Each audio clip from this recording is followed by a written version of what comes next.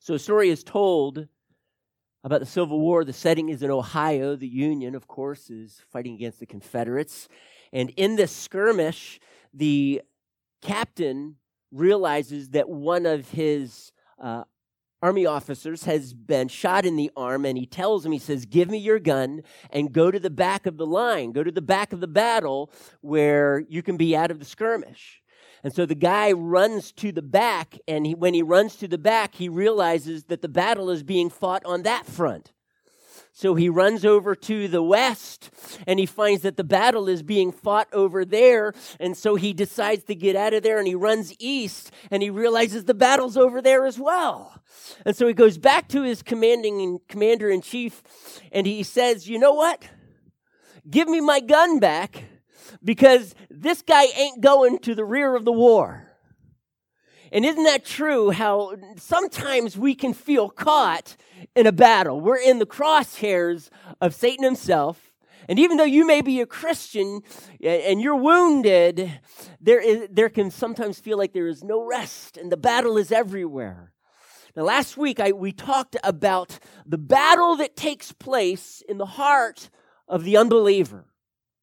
We looked at Paul's life in Romans 7 as Paul kind of uses his life background, his life setting, as the term I used, in order to give us this picture of that battle of the unbeliever caught up in the control of sin. And even though, like Paul, his mind delighted in the law, he just couldn't do it.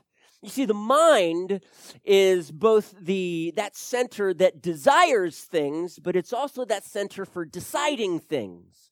The heart is that place where we believe and we surrender and give to. And in the mind, Paul is saying, I'm desiring this, but I can't do it.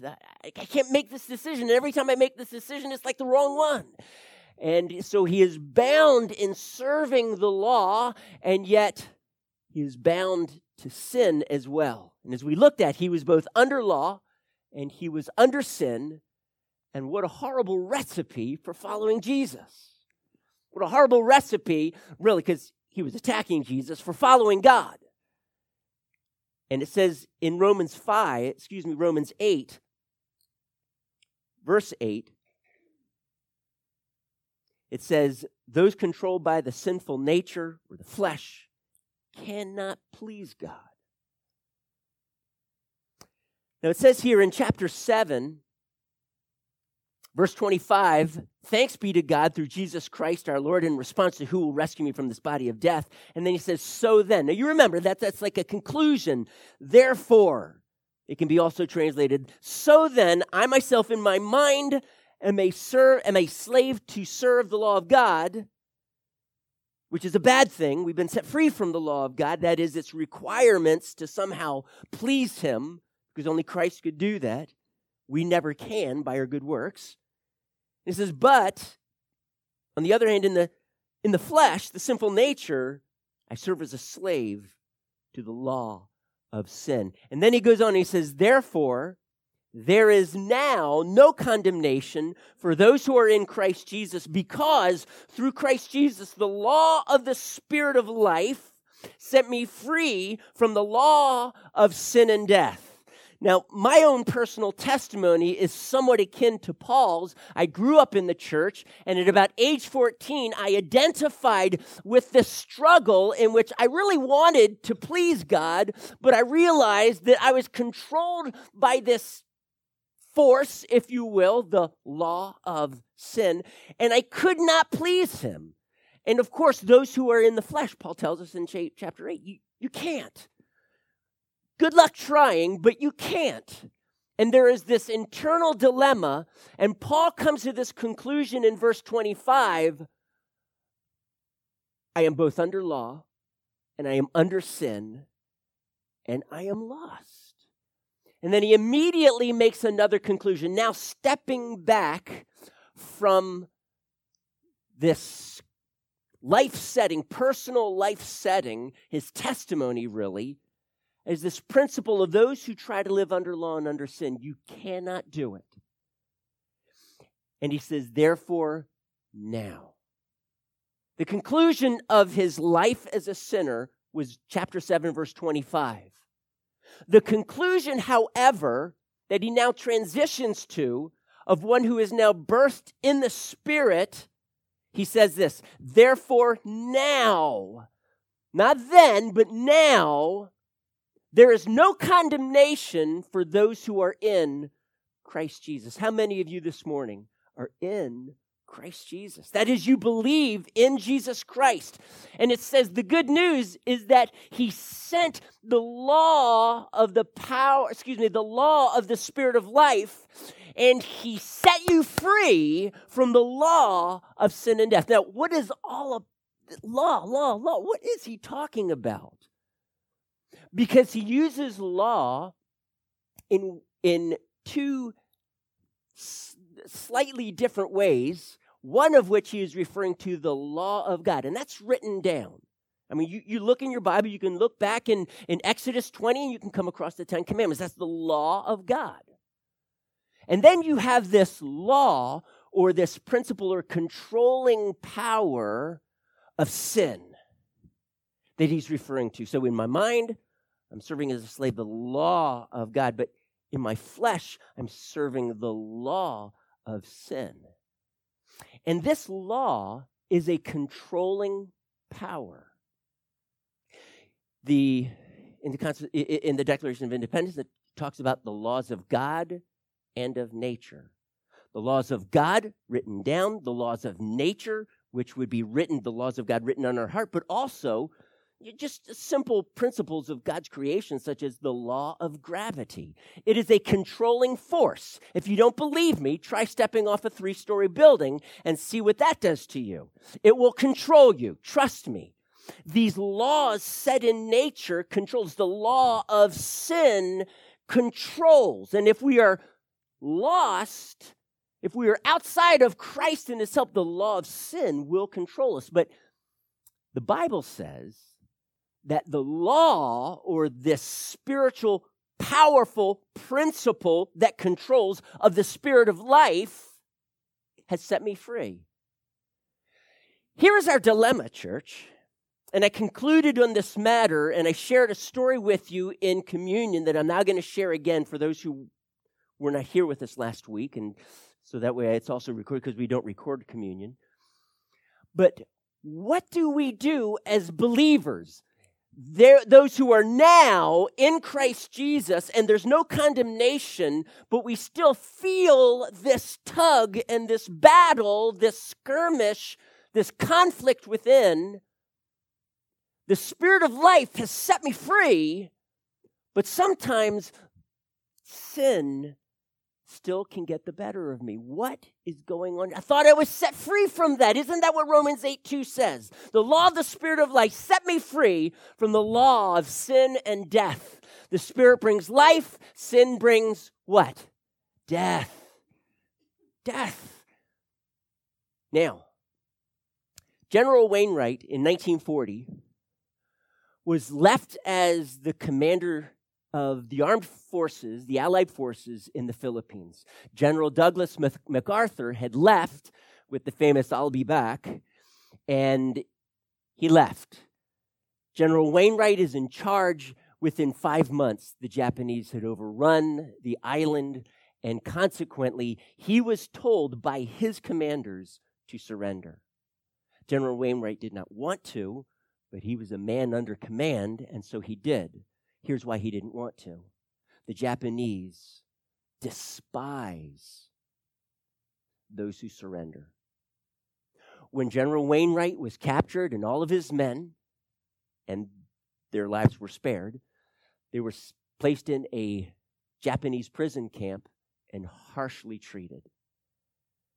Not fed properly, beaten, considerably beaten. If you've ever seen World War II movies in Japanese prison camps, you'd understand. For 5 years, he is enduring this trial. Highest ranking commander that was captured in World War II. He thought for sure that he was despised in America. 5 years later, August 14th, the Japanese surrender. For 5 days, General Wainwright lived as if he was a prisoner. On August 19th, he heard, as the story goes, from someone on the other side of the fence that the Japanese had surrendered. Equipped with that one truth, the Japanese have surrendered, he marched himself, emaciated, bruises, cuts, beaten, in deplorable condition, into the commandant's office and said, "Your commander-in-chief has surrendered to my commander-in-chief, and I am in charge now." And the commandant laid down his weapon, and General Wainwright took charge. Equipped with that one truth, here's my question: what was life like for him for those 5 days? Because for many of us, that's where we live. The truth is, Japan had surrendered. He was a free man. But for 5 days, he acted like a prisoner. Was he a prisoner or was he free, church? He was free. 5 days later, when he heard this truth, he now exercised that truth that he was free, and he took charge. The commandant did not argue with him. The commandant didn't pull out his gun and shoot him. The commandant, according to the law of war, laid his gun down and said, "You're right, you're now in charge." And you see, this is what will happen when we recognize the truths of God's word, especially here in Romans. There's several more in Romans 8. When we apprehend these truths, we can walk in them. Now, it may not feel like it. I mean, he was free. General Wainwright was free for 5 days, but did he feel like he was free? No, he did not. Absolutely, he felt just like a prisoner. But was he free? That's the truth. Yes, he was. Yes, he was.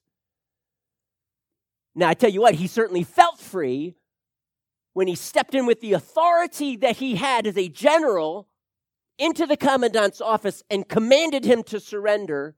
And there was no argument at the table there. The commandant complied immediately. The story also goes, whether this is true or not, I'm not sure, but that the commandant had found out earlier that the war was ended and refused to tell General Wainwright. And I want to tell you this right now, that today, Satan wants to do everything he can to keep you from understanding and apprehending the truth. Because if he can keep you in the darkness, so to speak, you will continue to walk as a prisoner of sin.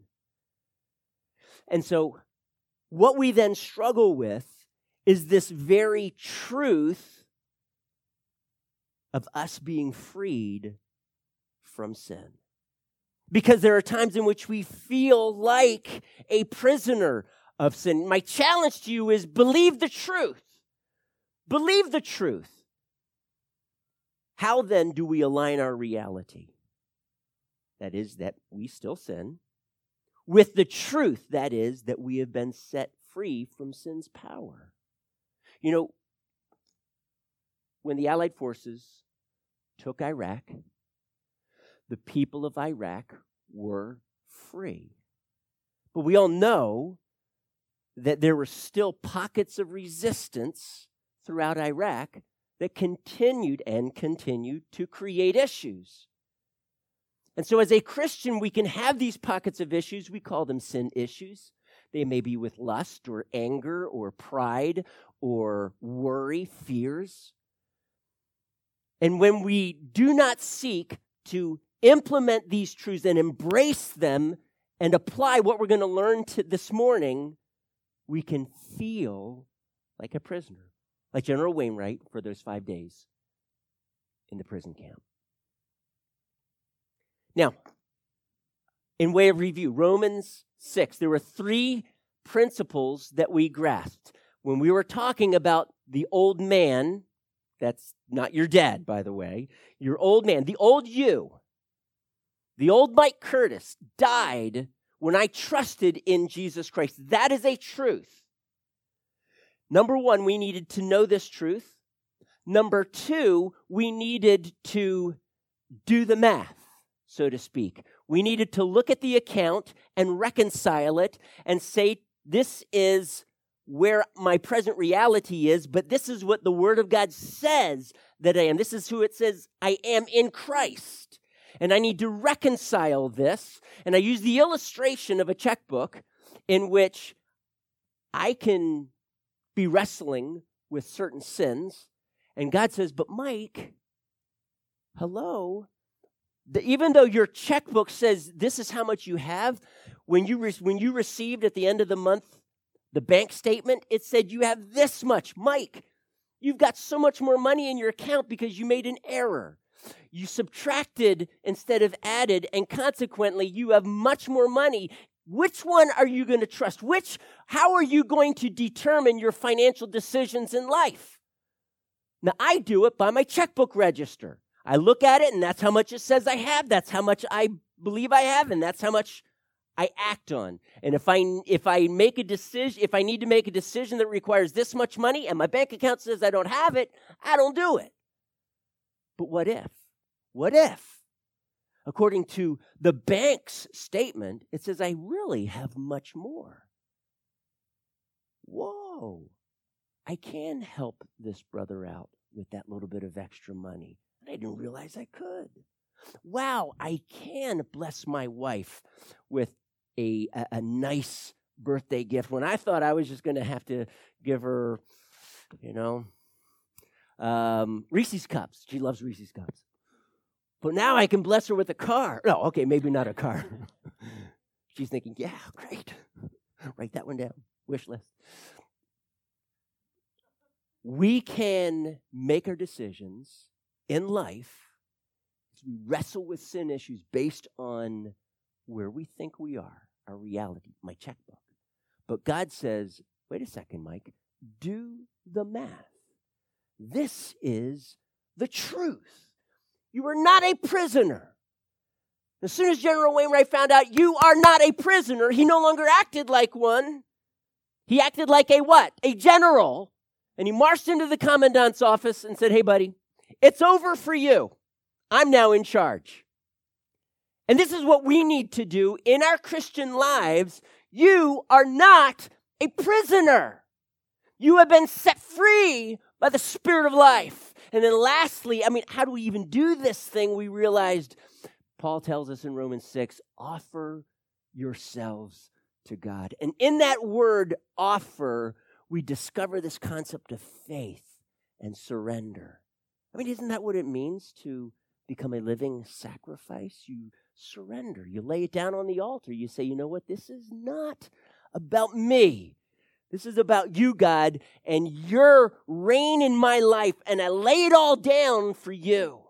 My life is poured out like a drink offering for you, God, for your kingdom, your purposes, not me, because this life isn't about me. It is all about you, Jesus. So I think we grasped some of these principles and this concept of surrendering every area to God. And it says, if we were to skip over there, do that with me, to Romans 10, very well known, 2 verses in Romans 10, verses 9 and 10, that says that if you confess with your mouth Jesus is Lord and believe in your heart that God raised him from the dead, you will be saved. For it is with your heart that you believe and are justified, and it is with your mouth that you confess and are saved. You see, it's just too easy to think that you have apprehended truth, but you really haven't. See, I thought I had apprehended truth about who Jesus was. I could quote you the Apostles' Creed because we said that in church every Sunday morning. But I was unsaved. I was unredeemed. I was still outside of Christ. I was still lost in my sin. You see, when you confess it, you are basically acting upon that faith.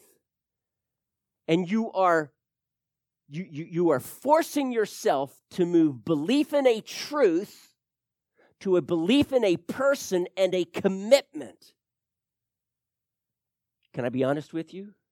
There are some times in which my wife says, hey, can you do such and such?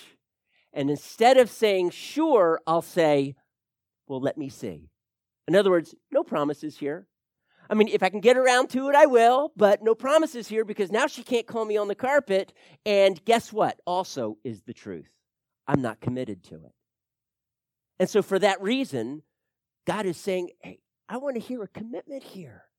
Jesus is Lord. In essence, Jesus is my Lord.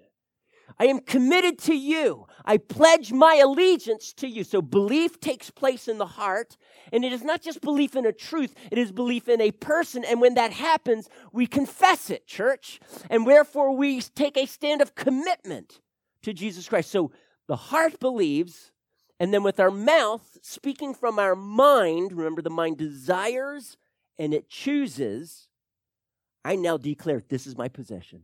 This is where I stand. This is who I will follow. And we make that choice, that heart surrender, that vocalized choice, I will follow Jesus. So now we come to Romans chapter 8. And I mentioned this passage in Romans 10 because this isn't just for salvation, even though that's the application here that Paul brings. But this is the way life is for the rest of our lives. The gospel is not just to convert you. It is to live by every day of your life. And that is what we're discovering here in the book of Romans. You know, the gospel that Jesus Christ came to save sinners such as me, of whom Paul says I am the worst. It's not just to rescue me and save me. It is to guide me every day of my life. And so when I'm saying believe and confess, I am saying that is not just for salvation. I am saying that is for the rest of your life. I'm believing in my heart and I am confessing this is truth and this is where I'm going. It vocalizes a commitment. It's like planting the flag in the ground. I will not be moved. It is General Wainwright's not just hearing and believing, oh, I'm free, and hanging out by the fence, but marching himself and vocally saying, your commander-in-chief is surrendered to my commander-in-chief, so I'm in charge now. And that is what we must do. It's acting on our faith. It's speaking it. Now, in Romans chapter 8, he continues on. Let's look at verses 5 through 9 and verses 12 through 13. Those who live according to the sinful nature, that is, the flesh, have their minds set on what that nature desires. But those who live in accordance with the Spirit have their minds set on what the Spirit desires. The mind of sinful man is death, but the mind controlled by the Spirit is life and peace. The sinful mind is hostile to God. You see right there, it might desire to do what's right, but it also makes the decisions, and it can't because sin controls it. I don't care what it desires. For Paul, he was zealous for God. He just couldn't keep the law because the flesh, sin, controlled him. And it's hostile towards God. It does not submit to God's law, nor can it do so. Those controlled by the sinful nature cannot please God. Verse 12, therefore, brothers, we have an obligation, but it is not to the sinful nature or the flesh to live according to it. For if you live according to the sinful nature, you will die. But if by the Spirit you put to death the misdeeds of the body, you will live. And so we encounter some truths here. And by the way, the NASB translates it a little better for us in that last part of verse 13. But if by the Spirit you are putting to death. Present tense. We'll come back to that. Putting to death. So we encounter numerous truths here in Romans chapter 8. Number one, it really places a dichotomy, a distinction between those who are under law and under sin as controlled by the flesh and those who have been set free by the Spirit of life and they walk according to the Spirit. So you have the flesh life and you have the Spirit life. So in the flesh, those people will mind the things of the flesh. Their focus will be on the things of the flesh, the worldly lifestyle. But those in the Spirit, since they've been set free, their minds are on the things of the Spirit. It also goes on and it makes this contrast. Those whose minds, the minds of those in the flesh are enemies of God. Those whose minds are in the Spirit, they experience life and peace. And so he continues to build this contrast. And then he goes on and he says in verse 9, you, however, are controlled not by the sinful nature, but by the flesh, if the Spirit of God lives in you. And if anyone does not have the Spirit of Christ, he does not belong to Christ. So here is our present reality. Since the Spirit of life set us free, the Spirit of life lives in us. The Spirit of God lives in you. And by saying that, it says Christ lives in you. Christ lives in you. And he does so by his Spirit, which, by the way, suggests very clearly that Jesus is God, because God takes up his residence in our hearts. Not just some angel or created being, as Jehovah's Witnesses would portray Jesus, but God himself. So it says then that our present, the truth is that by the Spirit, or rather the truth is that the Spirit of God is in us, and consequently, we are in the Spirit. Then it goes on and it says something interesting. And in verse 13, it says that by the Spirit, we are putting to death the misdeeds of the body. The things that we do that we would call, well, that's sin. By the Spirit, we are putting these practices to death. That is now a picture not just of the truth that we are seeking to align ourselves to, but that is now our reality. You are living as people who by the Spirit, not by your best effort, but by the Spirit, under grace, you are walking after Christ, and you're putting to death the misdeeds of the flesh. Now, I'm going to confess that this sounds very nice. It sounds very religious, and I don't mean that in a negative term, but it can be a little bit, okay, so how is that supposed to help me here? How is all of this nice-sounding teaching, Paul, how is it really supposed to help me because I'm battling with sin? Number one, we learned, yield yourselves to God. But then it talks about by the Spirit we are doing this, not human effort, but by grace. So we've already learned, number one, surrender ourselves to him. But I want to discover another truth found in this concept of doing this by the Spirit, putting these actions to death by the Spirit. So go with me to Galatians chapter 5. Now, I did say I don't believe that Romans 7:14-25 pictures the Christian's struggle with sin. I don't believe that. There's too many principles that Paul is reviewing in those verses that clearly would suggest someone who is not saved, but is rather still a prisoner of sin, under law, under sin, controlled by sin. You can feel the conflict. He wants to do good. And can any of you ever remember as an unbeliever wanting to do good, but then finding, as Paul declares there, I can't. As a matter of fact, the good, the ability to do good is just not there. That is a picture of the unbeliever. But I also follow that by saying that does not mean that, because even though that's maybe not what Romans 7 is picturing, the Christian struggle, but rather the lost sinner struggle, that struggle for the Christian still exists. And we see that then in Galatians chapter 5. And I want us to glean a few principles from that and close out.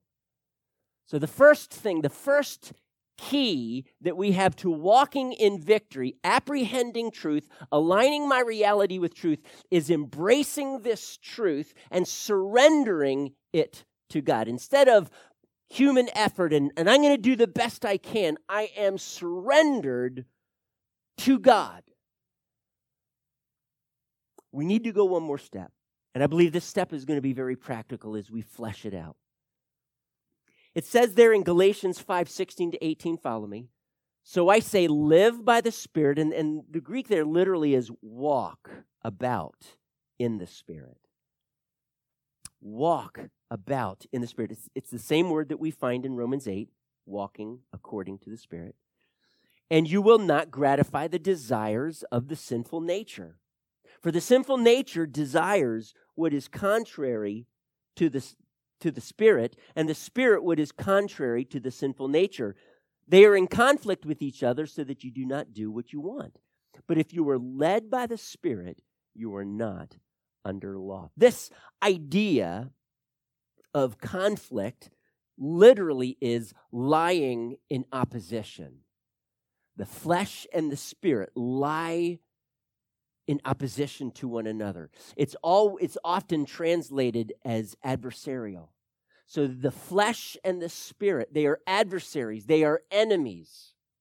The Spirit of God wants to see the flesh crucified regularly and never adhered to. And the flesh wants to undermine the Spirit and work against it. And so the two are in conflict. Now, please, I am not somehow conjuring up some Star Wars scene in which it is the good force versus the bad force, or the light versus the darkness. It is not the yin and the yang. It is not a dualism. What I'm really hoping that the flesh, or rather the Spirit, wins today, this battle of good and evil within us, so that they are somehow of equal force or power. They absolutely are not. There is no such thing as a dualism like this in the Christian life. When General Wainwright was equipped with that truth, I don't care what battle took place there, he had vested authority and power to be able to march into the commandant's office and not only demand his surrender, but to exercise his leadership in that prison camp and make sure that they were all set free and that the Japanese laid down their weapons. He had that. There was no comparison. And there is no comparison between good and evil in the Christian. There is no dualism. But by dualism, in philosophy, they mean like an equal, a yin and a yang. You've seen that where it's coupled together. I don't know if I can do it. It's like this, black and white. Looks like Nike swooshes together in a circle, and the yin and the yang, and the tug of good and evil and light and darkness. And let's see which one wins now. And when you're watching Star Wars, many times you're wondering, okay, which is going to win today? And that's not what we are talking about here. That conflict does not exist here because it is God, on the one hand, the Spirit of God, who broke free into my life and gave me life and broke the power of sin against this truly powerless sin that still exists in me. There's no comparison in their power and authority, but they battle one another. And your mind will make choices what to do. It talks about walking in the Spirit. It talks about living by the Spirit. In verse 25, it says, let us keep in step. It says, since we live by the Spirit, and that word live is different than in 16, though in the NIV it uses the word live. In 16, it's walk in the Spirit, and in this one, it's really live. Live your life. Zao. It's Zoe girl. You may have heard of that group. That's life. That's not bios. That's another Greek word for life, and that's just like physical life. We're talking about this power of God, the Spirit of life that now pervades my being and empowers me to live for Jesus, that resides in you. Apprehend that power is what he is saying. And he says here, he goes on, let us keep in step with the Spirit. We sing a song, when the Spirit moves to the left, we move to the left. When he moves to the right, I move to the right. That is based on this verse, believe it or not. It is this concept of me moving as the Spirit moves. The only way to do that is for me to be yielded to this. But Paul, he doesn't leave it there, and he gives us this key to being able to do this in the very next chapter. In the very next chapter. How do I do that? This is great. I want to walk in the Spirit, Paul. I want to be able to see the flesh crucified and stay dead. I want to see him rendered powerless and exercising no power in my life whatsoever. He has no authority. The flesh has no authority in us. It has power, and there is a key difference there. But God, how do I do this thing? How do I keep in step? Maybe you've got bad timing. I've seen some people who have terrible timing. They just can't seem to put the hands together when they need to or march as they need to. And, that's the way some of us are, right? Okay, that's the way all of us are when it comes spiritually. And it's hard to keep in step with the Spirit. So how do I do this thing? And so Paul, he says, hang on a second. You see someone who's caught in a sin? Chapter 6, verse 1. You who are spiritual, restore him.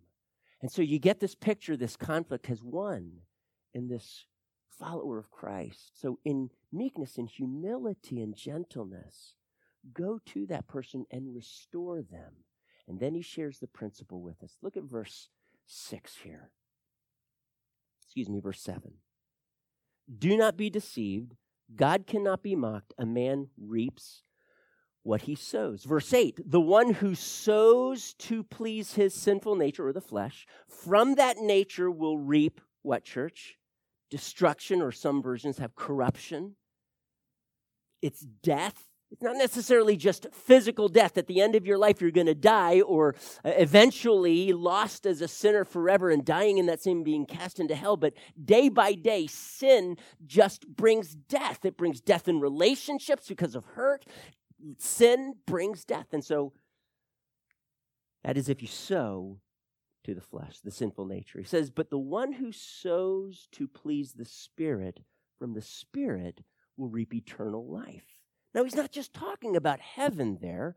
Many times this concept of eternal life is just this power that God places in me, you as a believer. Life, the Spirit of life, made me, who was once dead, alive in Christ. He raised me up and breathed new life into me. And it's this type of life. So it's not just heaven, but it is that life that you experience day by day. And he says it this way. So he says, sow to the Spirit. Sow to the Spirit. So, okay, what does that mean? How do I do that? How do I live my life sowing to the Spirit? We just need to take a moment right now and kind of unwrap this.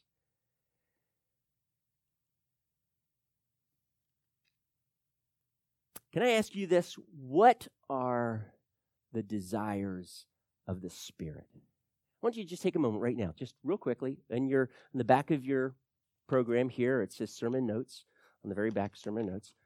Just write down right now, very briefly, list a few things. The desires of the Spirit. Let's say for your life personally, the desires of the Spirit in your life. What are they? What does God desire?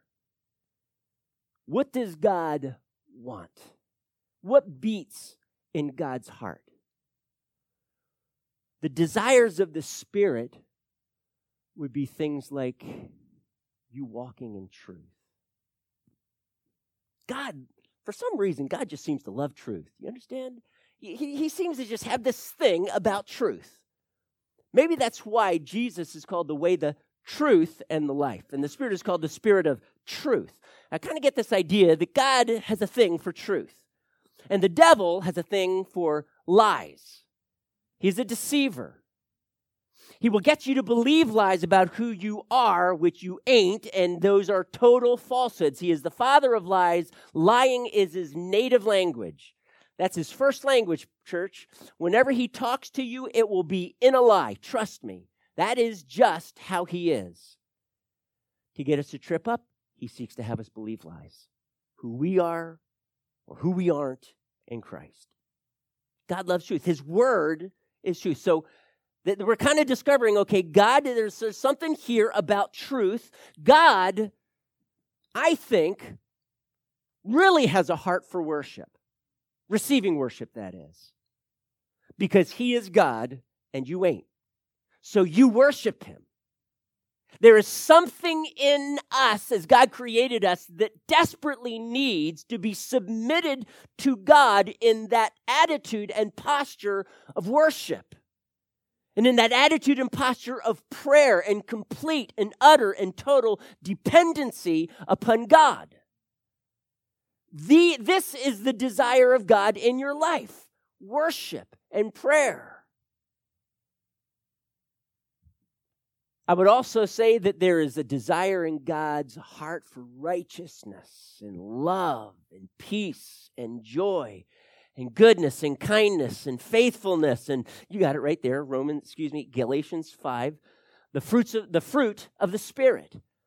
That's what beats in God's heart. That's what he wants to see formed in you. And if Romans 8 puts it this way, conformed to the image of Christ. That's what we read here in Romans 5 about the fruit of the Spirit. I believe that's a desire in God's heart. That is what the Spirit desires. I believe prayer is central to the heart of God. I believe that encouraging others, which would be ministry, and being encouraged by others, which we might say that's fellowship. I would say serving others. These are the desires of the Spirit of God for each and every one of you. So here is my question.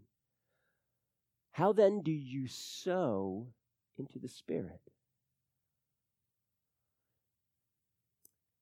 I tell you what, one of the best ways for me to desire the things of the Spirit and to keep in step with the Spirit is for my heart to long for the things of God. So here's my question. Do you long for these things that I just mentioned here? Do you long for them? What is your heart towards worship? I'm going to be really blunt right now. Can I do that? During worship, do you stand in the back and talk?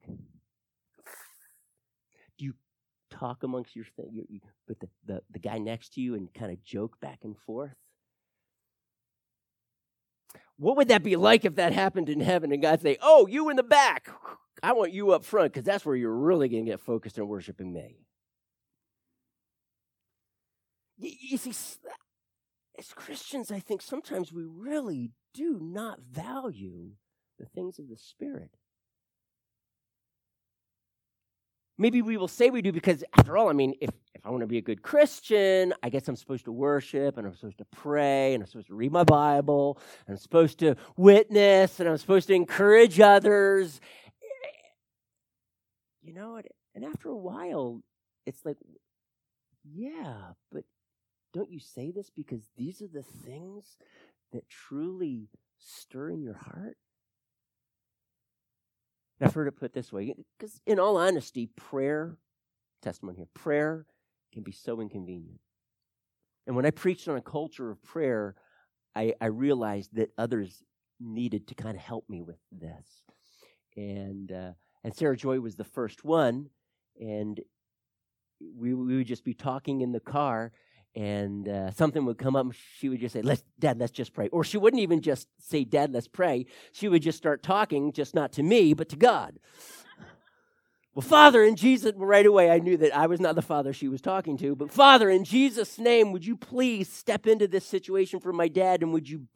And she would just go and she would pray. And that's part of the culture of prayer, because that's what beat in her heart, and that's what stirred in her. And church, you see, what I'm saying is when these things stir in us, and we start longing for the things that God longs for, and we walk in this, and we worship, and we're not in the back just talking and having a great time, completely removed from what God is wanting us to experience, because in worship we experience the surrendered heart and devotion and desperation of God and wanting to lift Him up and magnify God, because when we do that, we stop magnifying our problems. Amen, church? And so this is just some of the dynamics that take place when we're worshiping and when we're praying.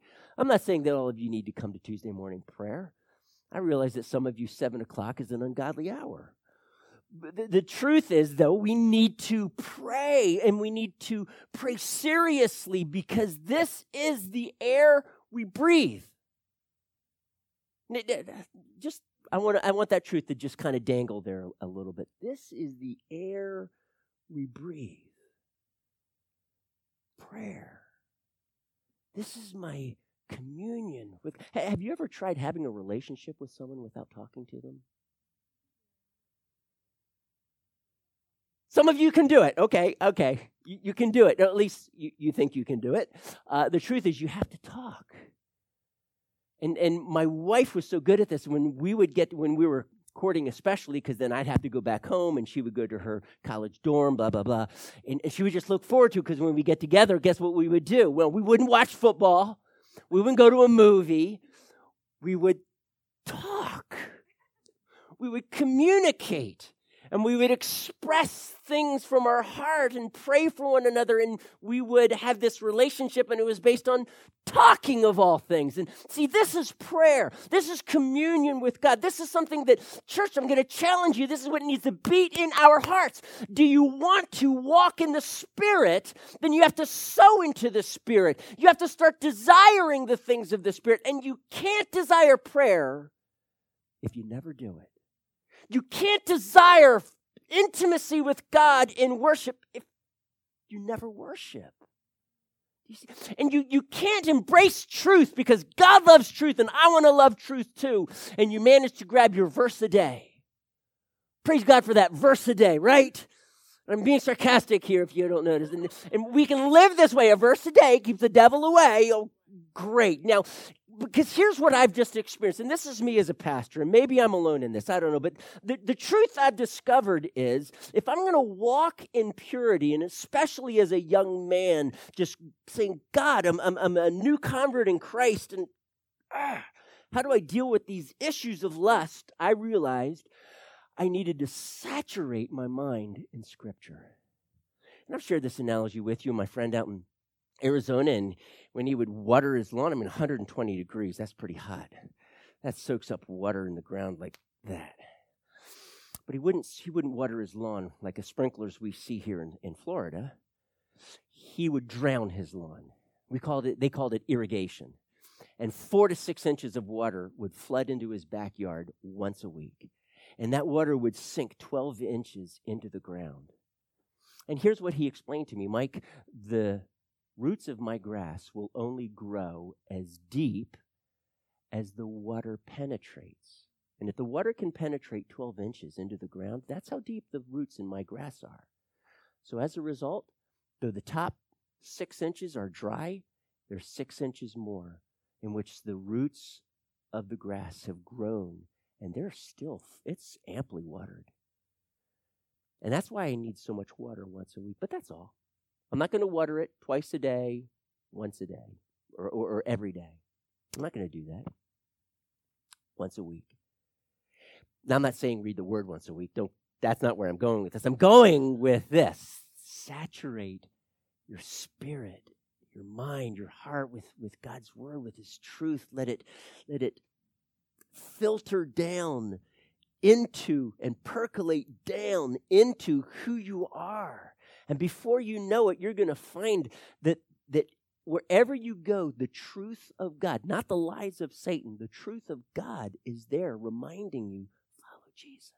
Follow Jesus. Keep in step with the Spirit here. Here's the longings of the heart of God.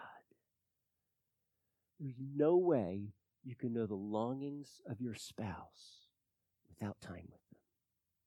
That's what I'm talking about here. Sowing to the Spirit. But if you all day, you're just watching movies and playing games and doing work. We got to do work.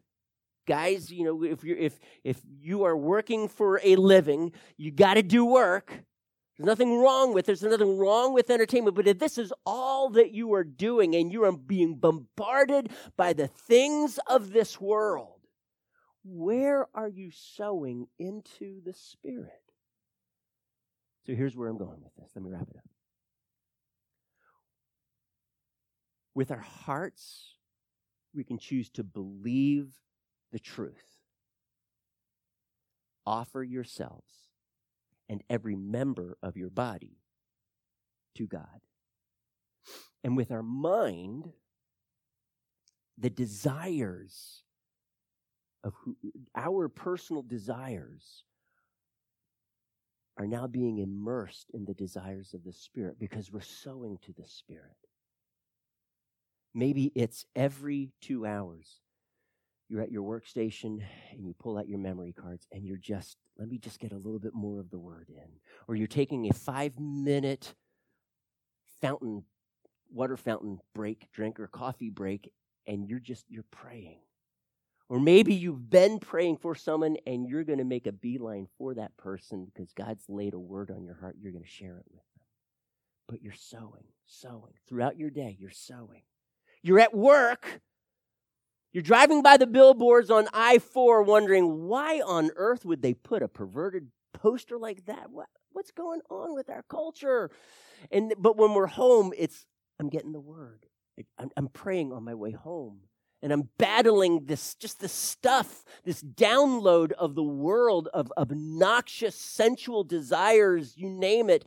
And I am choosing to sow into the Spirit and not into the flesh. Do you get where I'm going with this principle? So Paul shares with us in Romans, yield. And yet he also says, but by the Spirit, putting to death the deeds of the body, the flesh. That means sowing to the Spirit. That means my desires, my mind is set on. See, the one who's in the Spirit, his mind is set on the things of the Spirit, he tells us. Romans 8. That's what I want you to do. That's what I know I need to do. You see, there are pockets of resistance in your life. There's only those 2 ways in which God says, this is how you do it. This is how the flesh is truly crucified every moment of every day. Offer yourself, surrender to me constantly, and fill yourself constantly sowing into the Spirit. Amen, church? Can you stand with me? Sorry I went late this morning. Long service. It's my excuse. Let's grasp this truth, church. As we pray, just let God show you. This isn't an opportunity for a guilt trip. Wow, I'm spending 1 hour in the Word, and I guess I got to spend 2 now. I don't know, maybe that might be true for you. But for others, that's not what God is saying. He's just saying, hey, just get in my Word. Get in my presence. Seek me. Want me. Yearn for me. Like all the time. Don't despise worship. Don't despise prayer. Don't get bored with the Word. And if you are, maybe that's an indicator that you're disconnected. Okay? So God,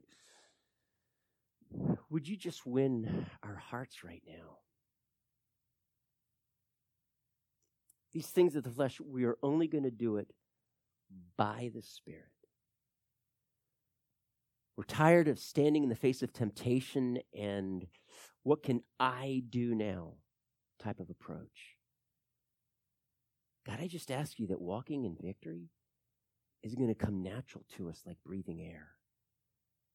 Because we're constantly sowing into the Spirit and we're constantly yielding to Him. So, Father, I just ask you,